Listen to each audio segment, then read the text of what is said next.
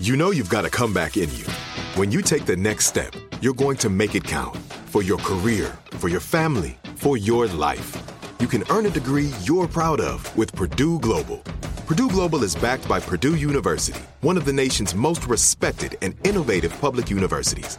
This is your chance. This is your opportunity. This is your comeback. Purdue Global, Purdue's online university for working adults. Start your comeback today at purdueglobal.edu. When you buy Kroger brand products, you feel like you're winning. That's because they offer proven quality at lower than low prices. In fact, we guarantee that you and your family will love how Kroger brand products taste, or you get your money back. So next time you're shopping for the family, look for delicious Kroger brand products, because they'll make you all feel like you're winning. Shop now, in-store, or online. Kroger, fresh for everyone. Blood. It's everywhere. On children at Halloween, in test tubes at the doctor's office, in the very title of the 2007 drama, There Will Be Blood. And it's even inside you right now. Which means you're part of this story, so buckle up. This is Jordan Klepper Fingers the Conspiracy. If you're listening to this podcast, you probably already know a little bit about Pizzagate. And we'll get into that shortly, but this extremely weird idea that pedophiles are using secret symbols is rooted in the belief that elitist cabals, it's always a cabal, are rounding up babies to steal their adrenaline by consuming their blood. There are Republicans in Congress who believe this. You might have also seen it in the Netflix show, The Watcher. It's a conspiracy theory that goes way back, before Hillary Clinton and Comet Ping Pong and 2016. It goes back 900 years to when Joe Biden was born. Let's get into it, as Chris Cuomo would say. All right, let's bring in our own little blood cabal. I have two guests today. First, we have Dr. Elise Wong, a professor at California State Fullerton, who studies conspiracy narratives going back to medieval England. Elise, welcome to the podcast. Thanks for having me. Yes, and my next guest is Matt Gertz, a senior fellow at Media Matters for America and extensively covers the relationship between Fox News, Donald Trump, and Trump supporters. Matt, thank you for being here. Great to be here. Guys, you guys ready to talk cabals? So ready. It's always an elite cabal. It's always elite. Is there has to any be. lower level cabals of just like guys just trying to get through it who have like a high school education? It's always elite, right? Yes, that's the point. That's the point of cabals. Yes. If you're in a cabal, you have to It's be no elite fun to be in in a like mediocre cabal. The state school of cabals. I mean, yeah. And when it comes to whoa with the state school thing. I think this podcast is going to start selling T-shirts that says "State School Cabal" on it. there really is. It's always elite cabals, and the Illuminati also very elite. They need to be more encompassing. We need to have our state school Illuminati and cabals. We'll sell the T-shirts. Go to dailyshow.com, everybody. I will wear that at my state school. Elise, I want to start with you. Let's break down adrenochrome because it feels like the base for a lot of theories we're going to dive into in this podcast. First of all, is adrenochrome technically real? It is. Actually, that's a good place to start. It is actually a real thing. It's the oxidation of adrenaline, and this can happen naturally in your body or in a lab. It's actually really easy to come by. You can just buy it on the internet, like not the dark web internet, just the internet. I think it's something like 25 milligrams for $55, $58, something like that. I looked it up. So it's not used for anything, really. There's nothing the FDA has approved it for. It's occasionally used for things like blood clotting. There was some interest in the 1960s for using it to treat schizophrenia, but it really showed no promise, so they dropped it. The history of the adrenochrome we're talking about is it goes back to, I think Aldous Huxley was the first one to talk about it as a drug. He talked about it in Doors of Perception. And then Hunter S. Thompson in Fear and Loathing in Las Vegas is really the one who cemented the myth of adrenochrome as a drug, because he turned it into this kind of immortality drug, this thing that you have to get from a live source. I think the line is, "A corpse is no good, buddy." And so that, and then the subsequent movie, they're like dramatized the effects of adrenochrome. What is this shit? That stuff makes pure mescaline seem like ginger beer, man. Adrenochrome. Adrenochrome? That's really where our modern perception of it as a drug comes from. So it's from these fictional sources. And are we saying it correctly? Adrenochrome? I mean, that's how they say it in the 1998 video. And if you go, I know you're not supposed to read The video, are we talking about the Terry Gilliam film? That's how Johnny Depp pronounces it. Yes, that's this how Johnny... This is where we're getting our information from. Yes, exactly. Well, that's where they're getting their information from. Like, I know you're not supposed to go to YouTube comments, but if you go to the YouTube comments on this scene, they are all about how this is real. Yes, based on Fear and Loathing in Las Vegas, which I will say, for me, I love that book. Top 10 book in my world. It's a great book, but that is sort of the central, the beginning. That and Huxley's book is where the first time we actually hear the term adrenochrome. He even said afterwards that he just wanted a quote-unquote crazy drug. And so he made it up. And so he's drawing on Huxley and then like adding his own little stuff. And adrenochrome, the way it's become, it is, as you were saying, it connects to all of the different conspiracy theories because it's a grab bag of the greatest hits, right? It's got pedophilia, it's got satanic rituals, it's got blood rituals, immortality, like satanic panic and Hollywood elites. It's got everything. It's a good one. It is, yeah. Let's add some context to it. In this world, the conspiracy theory is Hollywood, liberal elites, and Hillary Clinton are murdering children in ritual sacrifices, harvesting the chemical compound from human children, drinking their blood to ingest adrenochrome because it has some sort of elixir of life properties. Is that right? Yes, yes. Okay. And you're telling me it may not be true. I mean, you should buy it on the internet and find out. It's at least worth a dabble. Matt, when did you first become aware of adrenochrome? I think probably around 2015, 2016, as part of the Pizzagate conspiracy theory. The Pizzagate conspiracy theory posits that this cabal of global elites who is, are draining this chemical compound from small children and sexually abusing them is doing so in the basement of a Washington, D.C. pizza parlor called Comet Ping Pong. This idea spurred in some ways from emails from the John Podesta hack during the 2016 election cycle. And I've been to the pizza parlor, and it doesn't have a basement that you can use to abuse children and take their bodily fluids. Did you ask?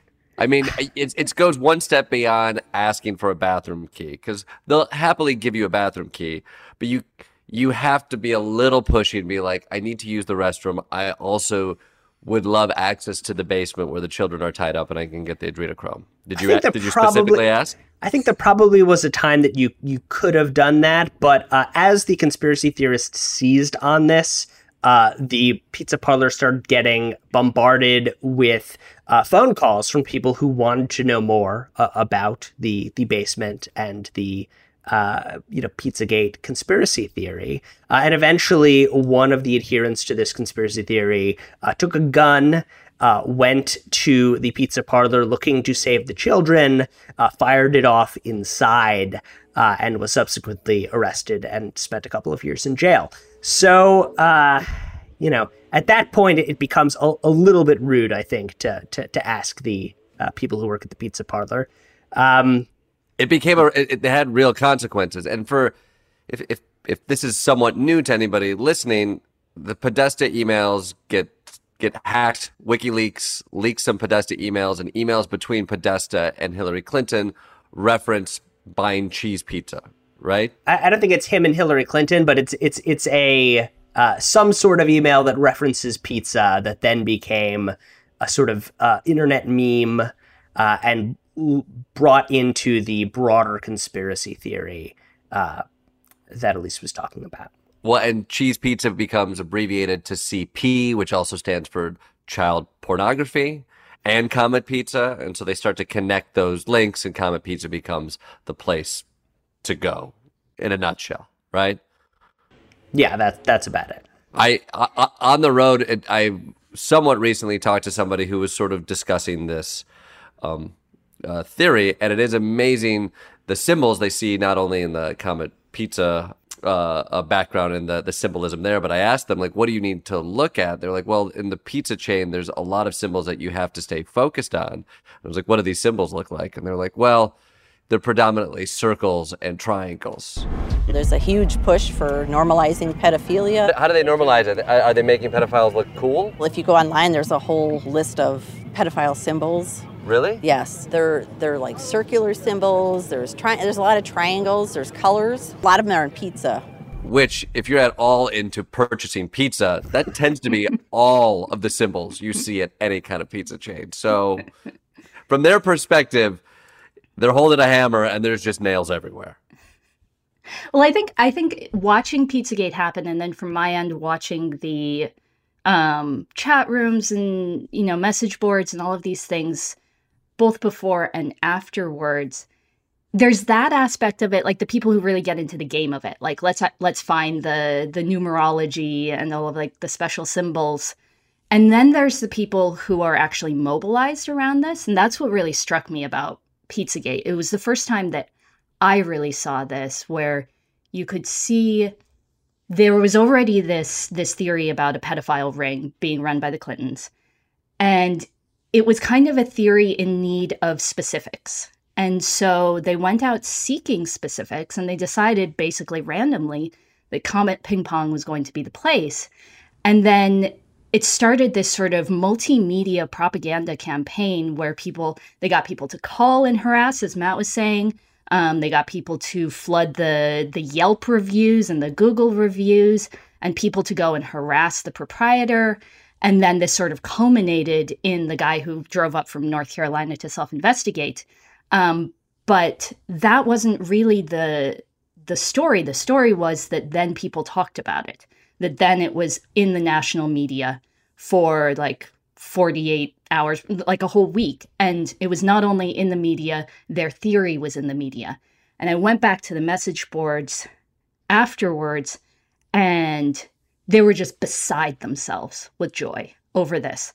Like, it was not at all about, oh, our guy was arrested, whoops, or, he didn't really seem to find anything. It was not about that. It was about the media exposure. And then there were sort of further suggestions, well, how can we get them to keep denying it so they keep saying it, so people keep Googling it? And when I was seeing that, I was like, oh, this is something else. This is a kind of savvy media campaign that I think most of us at that point were not totally familiar with. Now we know if you mention something, you have to be very careful what sort of buzzwords you mention, because it will sort of feed the conspiracy theory monster. I'm curious, in hearing that, what do you think the end goal was? How was that a success? Was it, a lot of that online culture does, traffic and trolling, and the successes of trolling often is a large reaction. Is it that made it the win? Is it the fact that their conversations became mainstream news that was the win? Is there still a connection to the veracity of this theory, and that because it's being talked about, that adds some credibility to it? Or is just, we like shine and we got some shine? I think it's a lot of we like shine, but I do think that there was the jubilation of being able to make the social media to mainstream media jump. And then I think it was a huge recruitment tool. I think people hearing the name would then go Google it and then would find their way to these message boards. So I think for them, the coup was really through recruitment. Mm-hmm. Matt, what did you notice, the coverage of Pizzagate? When did you first remember seeing it, and who was first to jump on that? I think I want to bring in Alex Jones here, because I think he has played a key role in conspiracy theories for quite some time, but I think really made almost a sort of mainstream jump during this conspiracy theory. He was one of the major propagators, one of the people with the biggest platforms who would talk about Pizzagate and try to encourage people to look into Pizzagate. You know, we had been following Alex Jones at Media Matters for quite some time, but we always, I think, as Elise was alluding to, were very hesitant to bring too much direct attention to his conspiracy theories for fear of just sort of bringing more attention to them. And so when we wrote about Alex Jones in 2010, 2011, we were largely writing about how other people were giving him their support. Fox News personalities who would go on his show, Rand Paul and Ron Paul, who would go on his show and use the platform of someone who, you know, is one of the chief popularizers of the idea that 9/11 is an inside job, sort of bringing him into political prominence. And Pizzagate, I think, was really a turning point because we saw that someone could use those conspiracy theories, could inflate them, and that there could be a big real-world impact when people who came to believe those conspiracy theories went too far. It was I think, pretty disturbing time for all of us when we saw that come together. I mean, as somebody both with The Daily Show and having done a TV show after that, you know, parodying the Alex Jones talking points and what was happening in that far right world, that was always a conversation of at what point you don't want to amplify these wild ideas, but at the same time, turning a blind eye to something that's already having an effect on culture. It's already being amplified by legitimate politicians, even the Donald Trump, legitimizing the points of view there. Like, you saw people taking what they would hear from InfoWars and the conversation around that, and it was becoming very real world news. I want to talk a little bit more about how some of these things spread, but I want to focus one more time on the adrenochrome specifically. Elise, I want to know if we trace back this specific theory, even the origins of adrenochrome, does it go back before Hunter Thompson? Does it go back before it becomes sort of pulp in modern culture? Is there a history that dates back even earlier? It definitely does. And the way that it dates back is a little bit of sort of associative thinking. So conspiracy theories often work this way. They kind of jump onto things. They have a very lazy logic. They jump onto things that are already fully formed. One of the conspiracy theories that is attached to adrenochrome, or that adrenochrome is basically drawing on and modeling itself on, is blood libel, which is a conspiracy theory dating back to the Middle Ages that Jewish people drink or use the blood of Christian children for their religious rituals, specifically at Passover. And for the record, we don't do that. Yes. I mean, thank you, Matt. Thank you for context. Thank you for specifying that. It's designed specifically to incite violence. Like, that is what blood libel is for. So there's that kind of thematic connection. But then there's also the fact that the main purveyors of adrenochrome, like Alex Jones, like Liz Crokin, say that it's blood libel, say that it actually dates back to that. And if you look at these adrenochrome memes, one sort of popular one that goes around has this very obviously medieval image of a baby being drained of blood with people standing around it. And it says at the top, "Why does this image even exist?" And the image is of Simon of Trent, which is the most famous and well-documented blood libel. And this particular blood libel started Passover, 1475. A father had come to the bishop of Trent and said, "My 2-year-old son Simon is missing." And this bishop already had a story ready to go. He decided it must be the Jewish community, the very small Jewish community in Trent. He had a couple reasons for wanting this story to be true. One, he felt like the Pope was too soft on the Jewish people and that he was too cozy with them. So this was his little power grab in opposition to the Pope. And then also, if you had a saint, if he could prove that Simon was martyred by the Jews, If you had a saint in your town, that was a huge money-making opportunity. Like, you could get people from all around to make pilgrimages to your little altar, and then you would make money basically off of like brand building. And so it was like that the brand building opportunity. Yeah, it was like that era's Cheesecake Factory. If you had a Cheesecake Factory in town, you know you're going to get people from the suburbs who are going to come in, they're going to pay some money, it's going to help the town. That's the thing. And he wanted to kind of put Trent on the map. And so even before they start any kind of trial or anything, they round up the Jewish community, the entire Jewish community, and imprison them. And he hires a physician to write this very inflammatory autopsy that talks less about Simon's body and more about I think the phrase is dry-throated Jews howling for Christian blood, like this really over-the-top kind of autopsy. And then he takes this autopsy. Wait, that was the doctor? That was the doctor. That's some really high-end literary anti-Semitism. Yep. And it gets more high-end because then he takes this and he sends it around to poets and to artists and is like, make stuff from this. And they do. Like, the poets start writing poems about Simon of Trent, and the woodcutters start making images. And that's the image that shows up in that adrenochrome meme, is this sort of propaganda campaign by this Italian bishop who decided he really wanted his own little ritual cult. Those woodcutters. They just will take money, whoever puts it out. Where is the artistic integrity in 15th century woodcutters? I hold them in such high regard. I love them. I think it's the best century for woodcutters. And yet they are so willing to turn a blind eye to the social responsibility of being a woodcutter in that time. They're taking dirty money to put out anti-Semitic propaganda. Shame on them. I'm never buying 15th century woodcutter art again. Shame. I feel like the parts of this that are really useful, though, is kind of that like, it was the propaganda campaign that really made this take off. It wasn't like this was kind of a grassroots rumor that was rooted in sort of general anti-Semitism. I mean, that's why it took off, was sort of latching onto generalized anti-Semitism.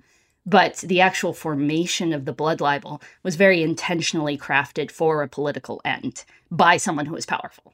I have never heard of that. I think it's so easy to look at the those in power and also the religious heresy at the time and the institutions at the time and the point of view they wanted to get out. But the fact that they were using artists to spread that message, to affect culture. I mean, you see obvious comparisons to what happens today, but that even then it was still important. You want this thing to stick, culture needs to stick. And the fact that we're using those images yet today as proof of what Hillary Clinton is doing is bonkers. Well, I want to take a short ad break. When we come back, we're going to talk more about how adrenochrome spread as an idea even before the internet was even around. We'll be right back. This is it. Your moment. This is your time to make your comeback with Purdue Global. When you come back with a Purdue Global degree, you create opportunity for yourself, your family, and your future. It's a degree you can be proud of, a degree that employers will trust and respect. Purdue Global offers working adults like you over 175 flexible degree programs to meet your specific career goals. These include associate, bachelor's, master's, and doctoral degrees and certificates. Purdue Global degree programs range from nursing to business to communication and more. Whatever your interest, we have the degree that will move you forward. You have the knowledge, you have the experience. Now it's time to get credit for the work you've done and earn the recognition you deserve with Purdue Global, Purdue's online university for working adults. You know you're worth it. We do too. So don't wait another second to get the degree that will take your career to the next level. Start your comeback today at purdueglobal.edu.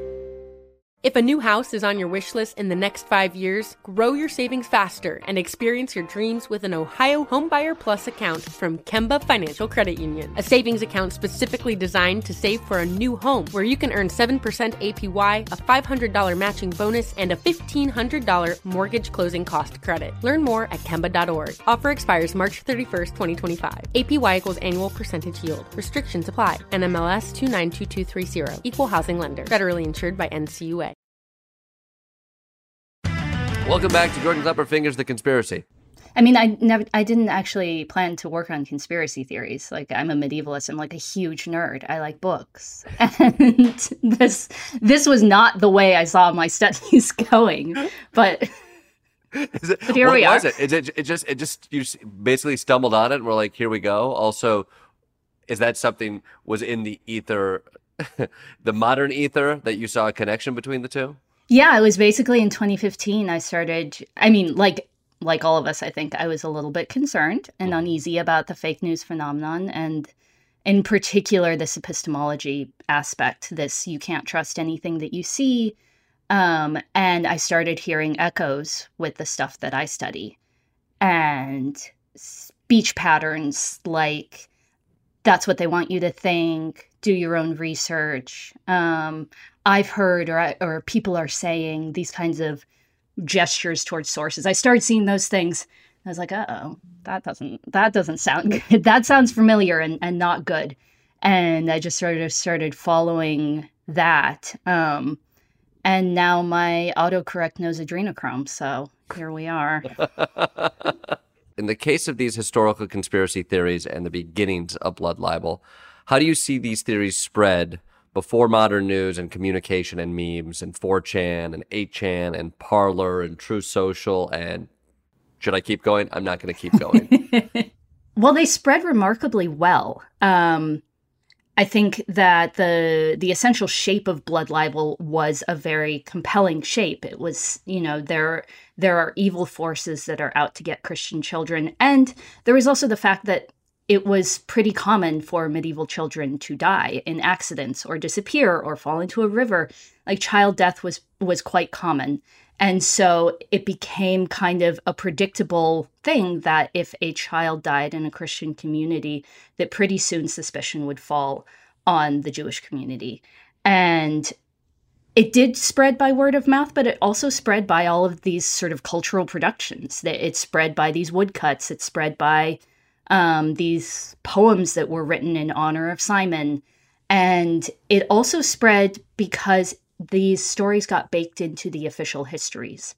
These historians think of themselves as, responsible, reliable, and they go back to the local histories and they just sort of draw from whatever the local history is. And so these blood libels get baked into sort of accepted history as fact. And then anyone who reads that will be their primary interaction, basically, with the Jewish community for a lot of places, because these pogroms have already taken place. Magda Tater has done a really great job. She studies blood libel, and she's done a really great job of showing how actually before the printing press, word of mouth didn't work that great. It really needed to be written down. And that also shows that it was mostly educated people, mostly higher class people who were spreading blood libel. It wasn't a low class theory. It was a kind of upper class theory. And that's interesting. And I mean, there's a great book by Neil Postman, Amusing Ourselves to Death, that talks a lot about how the mediums affect the message. The invention of the printing press affected not only the way information was spread, but the way we think about information, Yes. The way we process information. And then you suddenly have television come out, and now it's the way in which we communicate and the way we process information is very different than the way we used to with the printing press. I think it's fascinating to think of that in terms of like who is spreading information, and that it was it was an elitist thing. You had to be able to speak that language then. But now that we see information changing, the technology changing, Matt, I want to bring you in here. How are you seeing conspiracy theories like Pizzagate and other Q theories spread given the new technology that we have?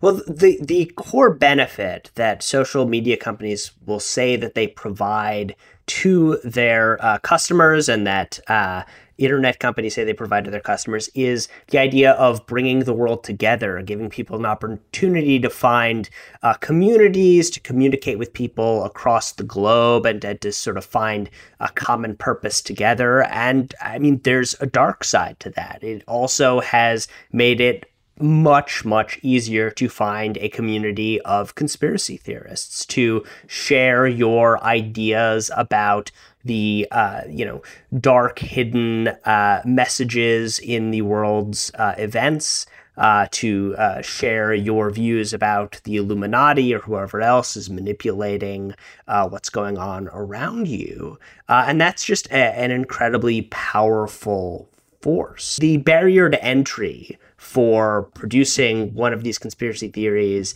is much lower. The JFK conspiracy theories, you had to like write letters to people, later on as Xeroxes and faxes and so on and so forth. It's just very easy now. How lazy conspiracy theorists are now. Can you imagine if you had to write letters to spread just some BS you read on Twitter? You're like, oh, I want to put that out. Elon Musk, he would not be pushing conspiracy theories if he had to write a letter to get that thing going. Do you also look at places like Fox? Like, we look at what's happening with social media, but more of the mainstream media outlets. How are you seeing that affect this conversation, specifically with something like Pizzagate? Sure. So, I mean, the reality is that we live in a bifurcated news environment. There is one set of sources of information that is generally used by people in the left, on the center, just sort of mainstream news outlets. And then you have this entirely separate realm of right-wing media outlets that speak very clearly and directly to a right-wing audience. The way we see conspiracy theories moving these days is they'll start at the sort of, message board and social media platform level with a sort of army of individuals who are coming up with their own spin on what's happening on a particular event. It will spread from there through a network of hyper-partisan news sites, places like Gateway Pundit, that do not have standards of any sort, that are not interested in the basic rules of journalism, but that want to have political impact and make money off of advertising. And from there, you can see them sort of get woven into the broader debate. The reality is that the right-wing media figures at the sort of higher level, your Fox Newses, are not interested in batting down those sorts of conspiracies. They're not interested in challenging their audiences and telling them that what they might have heard is incorrect.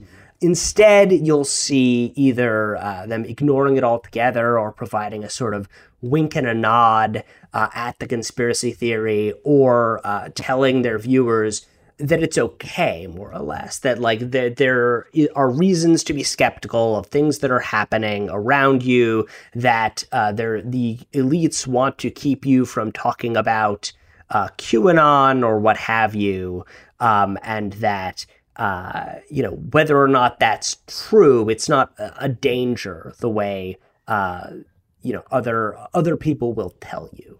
I mean, if this is an issue with right-wing media, they have this weird rhetoric that is politicizing children in the name of protecting them.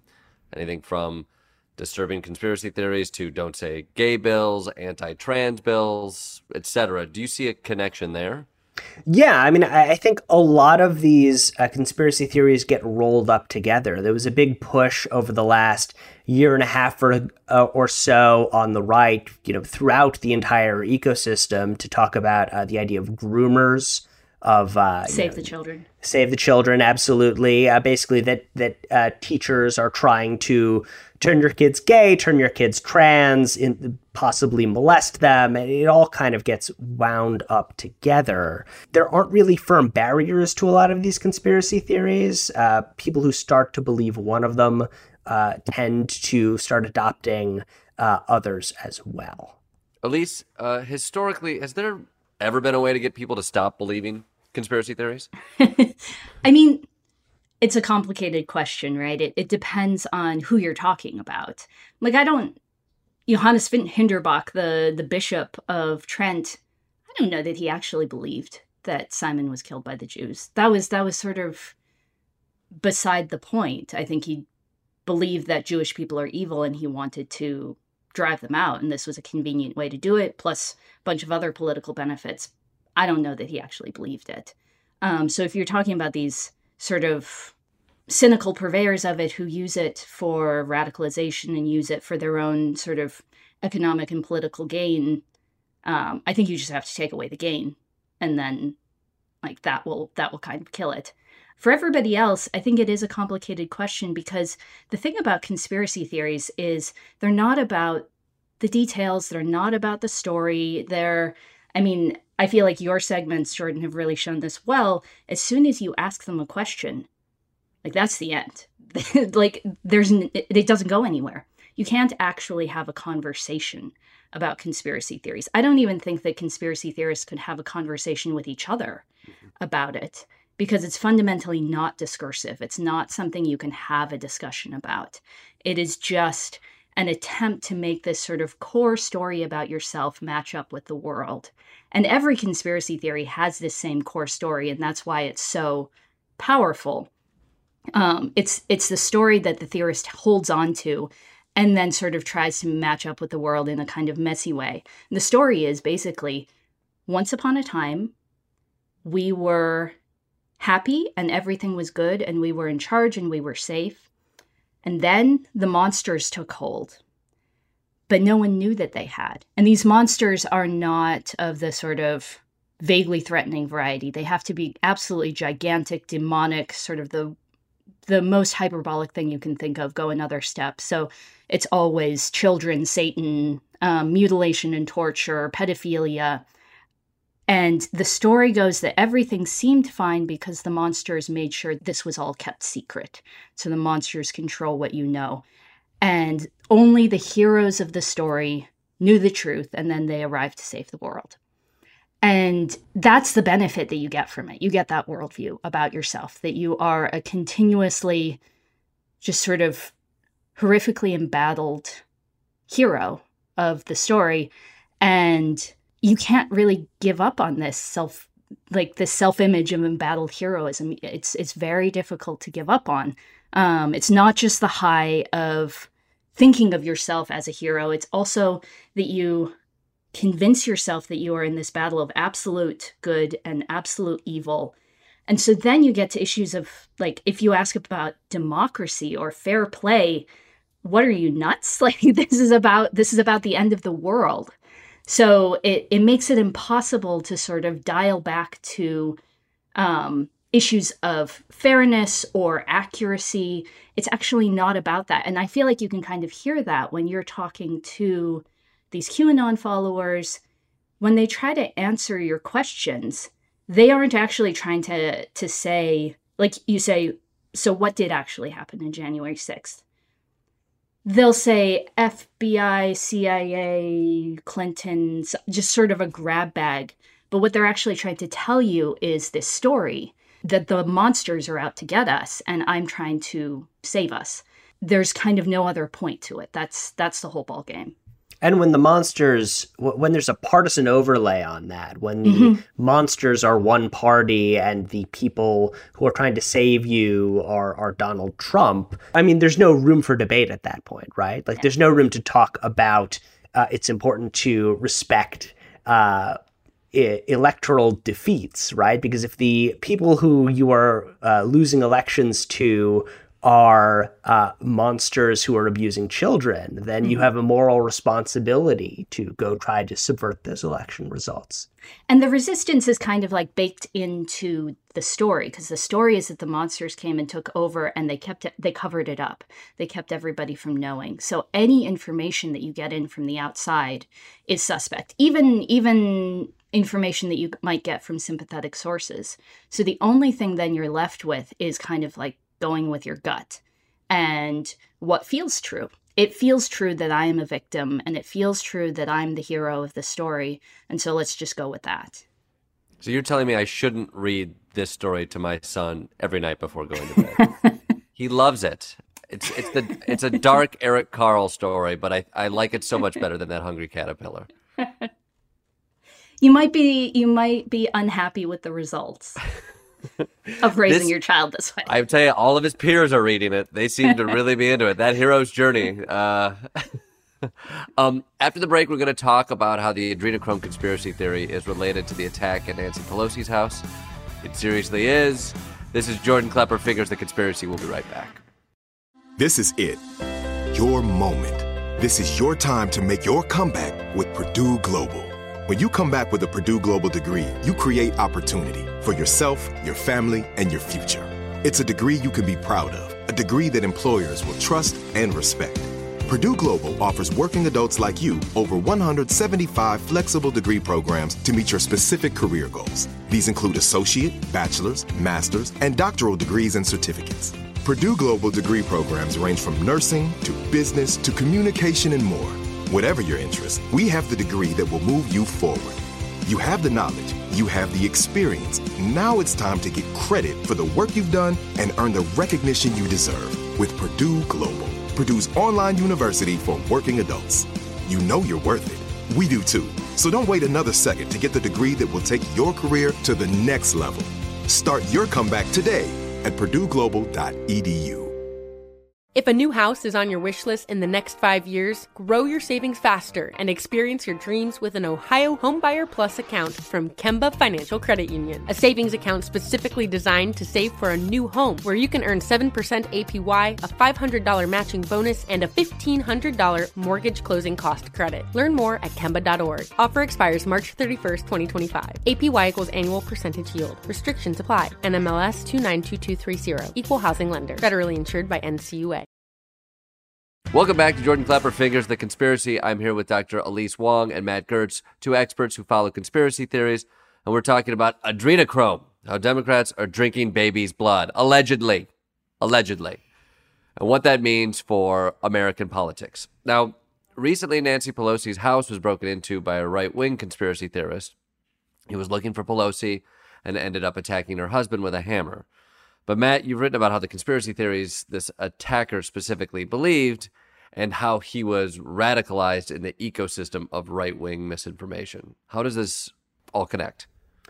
Well, the alleged assailant had a substantial internet paper trail. He had a couple of blogs, various other social media platforms, and what he posted on those sites was very much the kind of textbook online right-wing conspiracy theory radicalization pattern that we've been seeing for years now. His social media and blogs are filled with references to QAnon, to adrenochrome, to Pizzagate, to Gamergate, as well as a sort of grab bag of bigotries related to Black people and women and Jews and gay people and trans people. It's a grab bag. Yeah, no, it's the greatest hits. Honestly, I spent some time looking through these websites on Friday, and I was like, oh, it's all of it. From there, and this happened very, very quickly. You did not see people on the right saying, "Oh my God, the things that people on the right are saying are leading to political violence." Instead, a story about political violence committed by someone who believed right-wing conspiracy theories about how Democrats are depraved. It was turned into another right-wing conspiracy theory about how Democrats are depraved. The story that developed over the following hours was that the assailant had not broken into the house. But in fact, he'd been invited in by Paul Pelosi because they were gay lovers, and that the violent attack on Pelosi was in fact some sort of gay lovers spat. that's what they came up with, and that spread remarkably quickly, as it tends to do, through this right-wing information ecosystem until you had Elon Musk tweeting out a link to a sort of hyper-partisan fake news website on Sunday morning. So it was, 72 hours, 48 hours from the assault becoming known to the conspiracy theory reaching the wealthiest man on Earth. Elise, something like this pops up. Is this how you imagine it playing out this quickly and evolving or devolving in this similar manner? Unfortunately, it doesn't surprise me. I do think the speed is different from sort of the history that I study, but the manner in which things spread is really not. And I think a few things are key, that the platform matters. It depends on who is picking this up and who is running with it. And then there's also a durability to conspiracy theories that, because they have this sort of epistemological challenge built into them, by that I mean they challenge how you know what you know. And they say these things that you think you know, you don't know. But it doesn't replace it with anything. So it's just sort of epistemic destabilization. So you just don't have anything to stand on. And that creates an environment in which conspiracy theories really thrive, because once you can't trust anything, then the only thing you can trust is your own sense of the story that you like, or the one that sounds good to you. This was definitely true in sort of the medieval and early modern period of blood libel. There were often powerful people who opposed blood libel. For Simon of Trent, the reason why we have so many documents on it is the Pope tried to intervene in this. He tried to put a stop to it. And then the very first blood libel in the 12th century, this was a boy named William of Norwich. The Norwich sheriff actually got involved and protected the Jewish community. So there's always been pushback from kind of mainstream sources. And yet these conspiracy theories just thrive if there's already a kind of destabilized trust in the regular sources of knowledge. So I think the modern speed, that is new, how quickly that happens. But you would have a blood libel come out, and the next week, all of the Jews in town would be arrested and tortured. And it was pretty fast. It happened pretty fast.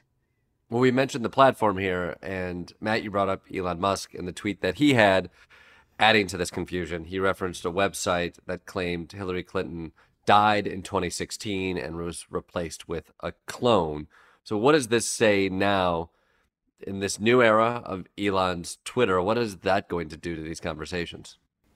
I mean, I think it's going to continue to accelerate them. I think there has been some effort by the social media platforms some of the time to try to rein in the most extreme and dangerous forms of misinformation. It's been haphazard, it's been imperfect, but Elon Musk's Twitter is going to do is kind of toss that aside.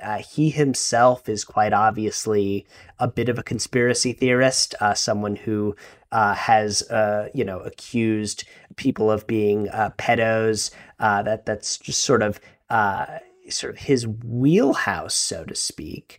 And it's difficult to imagine Twitter being interested in throttling conspiracy theories that its own owner is spreading. That's just not going to happen. And so, I think that platform is going to become less stable. It's going to become a less valuable source for credible information because of that.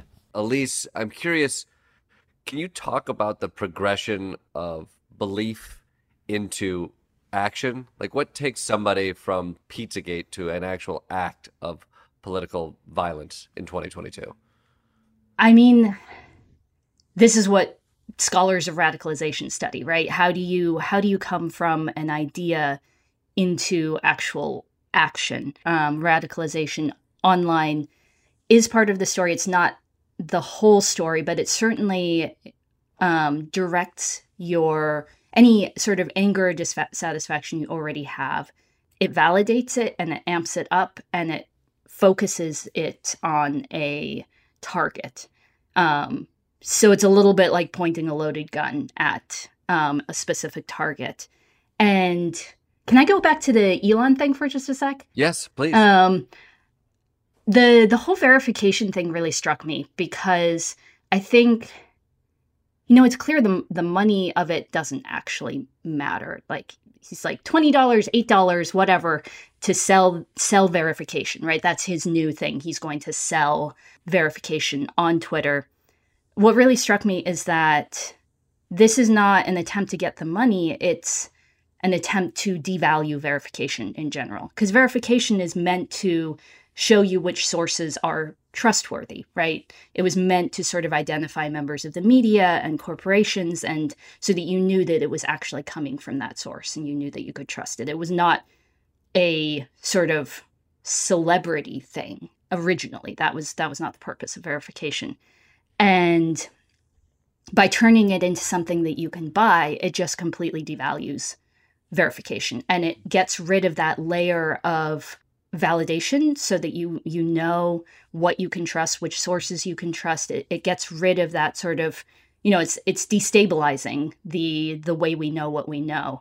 And that seems to me to be the point of the whole verification thing. In fact, because Musk is so polarizing, we could see a situation where his supporters, who are largely on the right, are much more willing to actually shell out the money than more credible mainstream journalists are. Those less credible sources will get sort of algorithmically accelerated more than everybody else and become a bigger part of the conversation. I'm curious what advice you would have to consumers, specifically of Twitter. I think a lot of people are looking at this. They see these issues, see the problem, and are asking themselves the question, do I divorce myself from this platform? I don't know if the answer is to step away from it and not be a part of the conversation or understand the conversation, but are you complicit in what is becoming a less and less trustworthy place? So I think part of the issue here is I don't really view it as a place for conversation. I tweet at me, Twitter. Matt. I got a lot of interesting things to say. Come at me. We'll go back and forth. It's fun. We playful. I got some gifts I'll send your way. It's a really fun chat. The way I use Twitter, I use it as a broadcast medium, right? It's a way for me to get my views and my work out into the public. It's a way for me to hear views from people who might have interesting ideas or thoughts. But I don't do that much interaction with it because I think it's actually a really bad medium for having debates of any kind. If I want to have a conversation with someone, I will try to follow up with them and start an email conversation or phone or what have you. It's hard to have a substantive discussion with the rest of the world trying to involve itself in that. I will use Twitter less if that becomes less feasible. If I think that my tweets aren't getting read, or if I think that I am not able to easily find credible information that I want to be reading, that's when the value proposition will fall to basically nothing.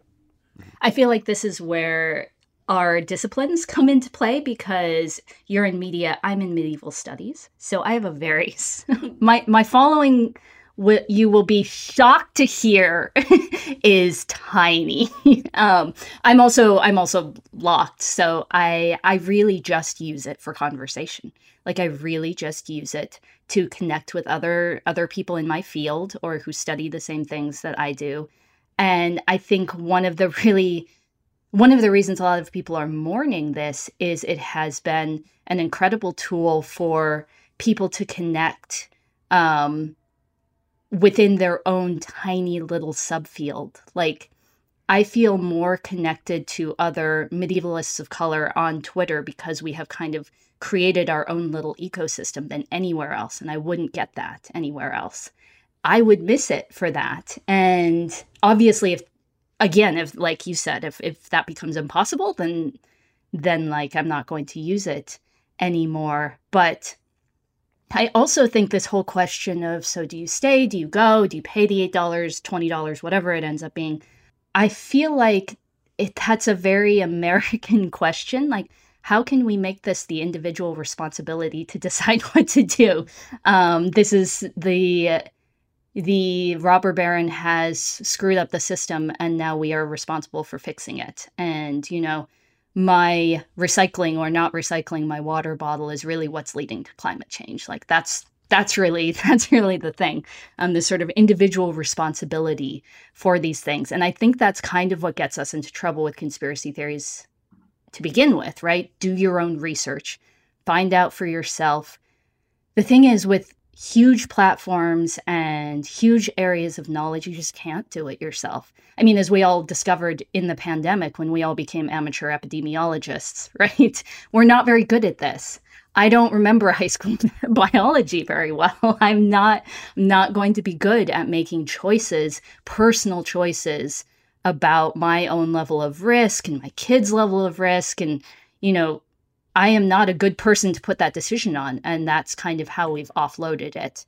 And so I feel like that's maybe not, I know that it's sort of going to be personally difficult for a lot of people to figure out what to do about Twitter. But I don't really feel like that's where the change comes from. I want to wrap this up kind of looking specifically at what happened with Nancy Pelosi's husband and what we've sort of been discussing here, but sort of to zoom out as well. How do politicians like Nancy Pelosi try and convince people that they don't partake in ritual children sacrifices? I was at a rally weeks ago, and a man was convinced that Nancy Pelosi is a vampire and drinks children's blood. He was convinced. I followed up and I asked, you said literally. Did you mean literally? He said literally. You see Republicans on one side and the devil on the other. Are we talking metaphorical devil, like, oh, they do bad stuff? No, literally, vampire drinking blood. I don't want to nitpick here, but vampires tend to be eternally youthful. And I look at Nancy Pelosi and she's a lot of things, but I guess I don't think vampire. Somebody in her party definitely drinks blood. How does someone like that attempt to knock down this issue? And with those difficulties, what does that say about where we're at politically if we struggle to even do that? Matt? I don't know, honestly. I mean, it's very difficult to reach someone who believes that you drink the blood of children. I think that it's just a hard problem. And so we end up talking around it, right? We end up talking about what are the ways that policy can weaken the structures that are in place that allow these conspiracy theories to flourish.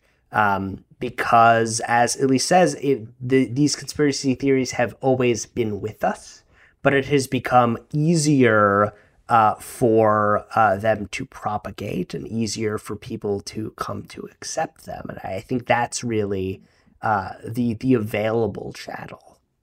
Mm-hmm.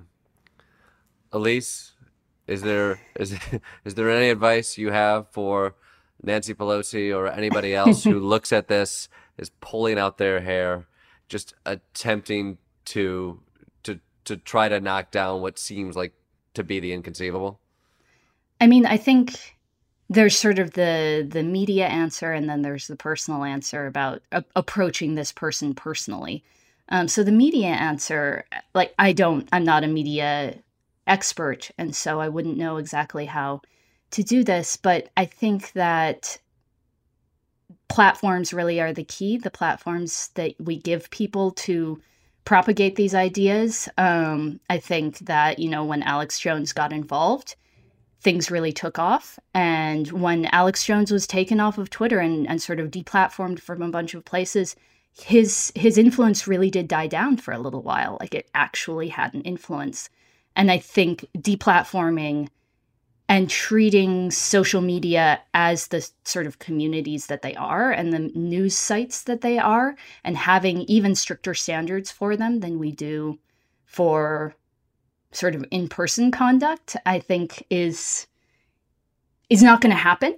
But that would be my suggestion for the media side of things. I think you have to control the amplification of these conspiracy theories. And there's also just sort of the larger problem of society-wide radicalization. And that's a bigger question than just conspiracy theories. The only people who can really get to people who are deep into it are those who are already intimate with these people, who are already friends with these people, who already have some other form of connection with them. You're not going to get through to them. That's not. Sorry. What? Yeah. I know. It's on you, family. Your family out there. Talk to those you love. I mean, you also speak to something there. There's the intimate relationship people have with their computers when they're alone in their room, and that person, and that interesting video. It's like a parasocial relationship. Yep. Yeah, exactly. And I see going to these rallies, this myth of American exceptionalism, we talk with such rhetoric of everybody on their own hero's journey. And I will say a lot of those MAGA rallies, you talk about all the problems in the world, and then somebody gets on stage and they says, you're a patriot, you can be a hero, you can do this. Yeah. Well, guys, this has been lovely. Elise Wong, Matt Gertz, I leave this conversation energized as if I've supped on the blood of a child. Thank you. That's all I could ask for. I appreciate your insight and your thoughts. Thank you, guys. Thanks for having me. Thank you. Listen to Jordan Klepper Fingers The Conspiracy from The Daily Show on Apple Podcasts, the iHeartRadio app, or wherever you get your podcasts. If a new house is on your wish list in the next 5 years, grow your savings faster and experience your dreams with an Ohio Homebuyer Plus account from Kemba Financial Credit Union. A savings account specifically designed to save for a new home, where you can earn 7% APY, a $500 matching bonus, and a $1,500 mortgage closing cost credit. Learn more at Kemba.org. Offer expires March 31st, 2025. APY equals annual percentage yield. Restrictions apply. NMLS 292230. Equal housing lender. Federally insured by NCUA. Live Nation presents Concert Week. Now through May 14th, get $25 tickets to over 5,000 shows. That's up to 75% off a summer full of your favorite artists like 21 Savage, Alanis Morissette, Cage the Elephant, Celeste Barber, Dierks Bentley, Fade, Hootie and the Blowfish, Janet Jackson, Kids Bop Kids, Meghan Trainor, Peso Pluma, Sarah McLachlan. Get tickets to more than 5,000 summer shows for just $25. On sale now through May 14th. Visit livenation.com/concertweek to learn more and plan your summer with Sean Paul, Sum 41, 30 Seconds to Mars, and Two Door Cinema Club.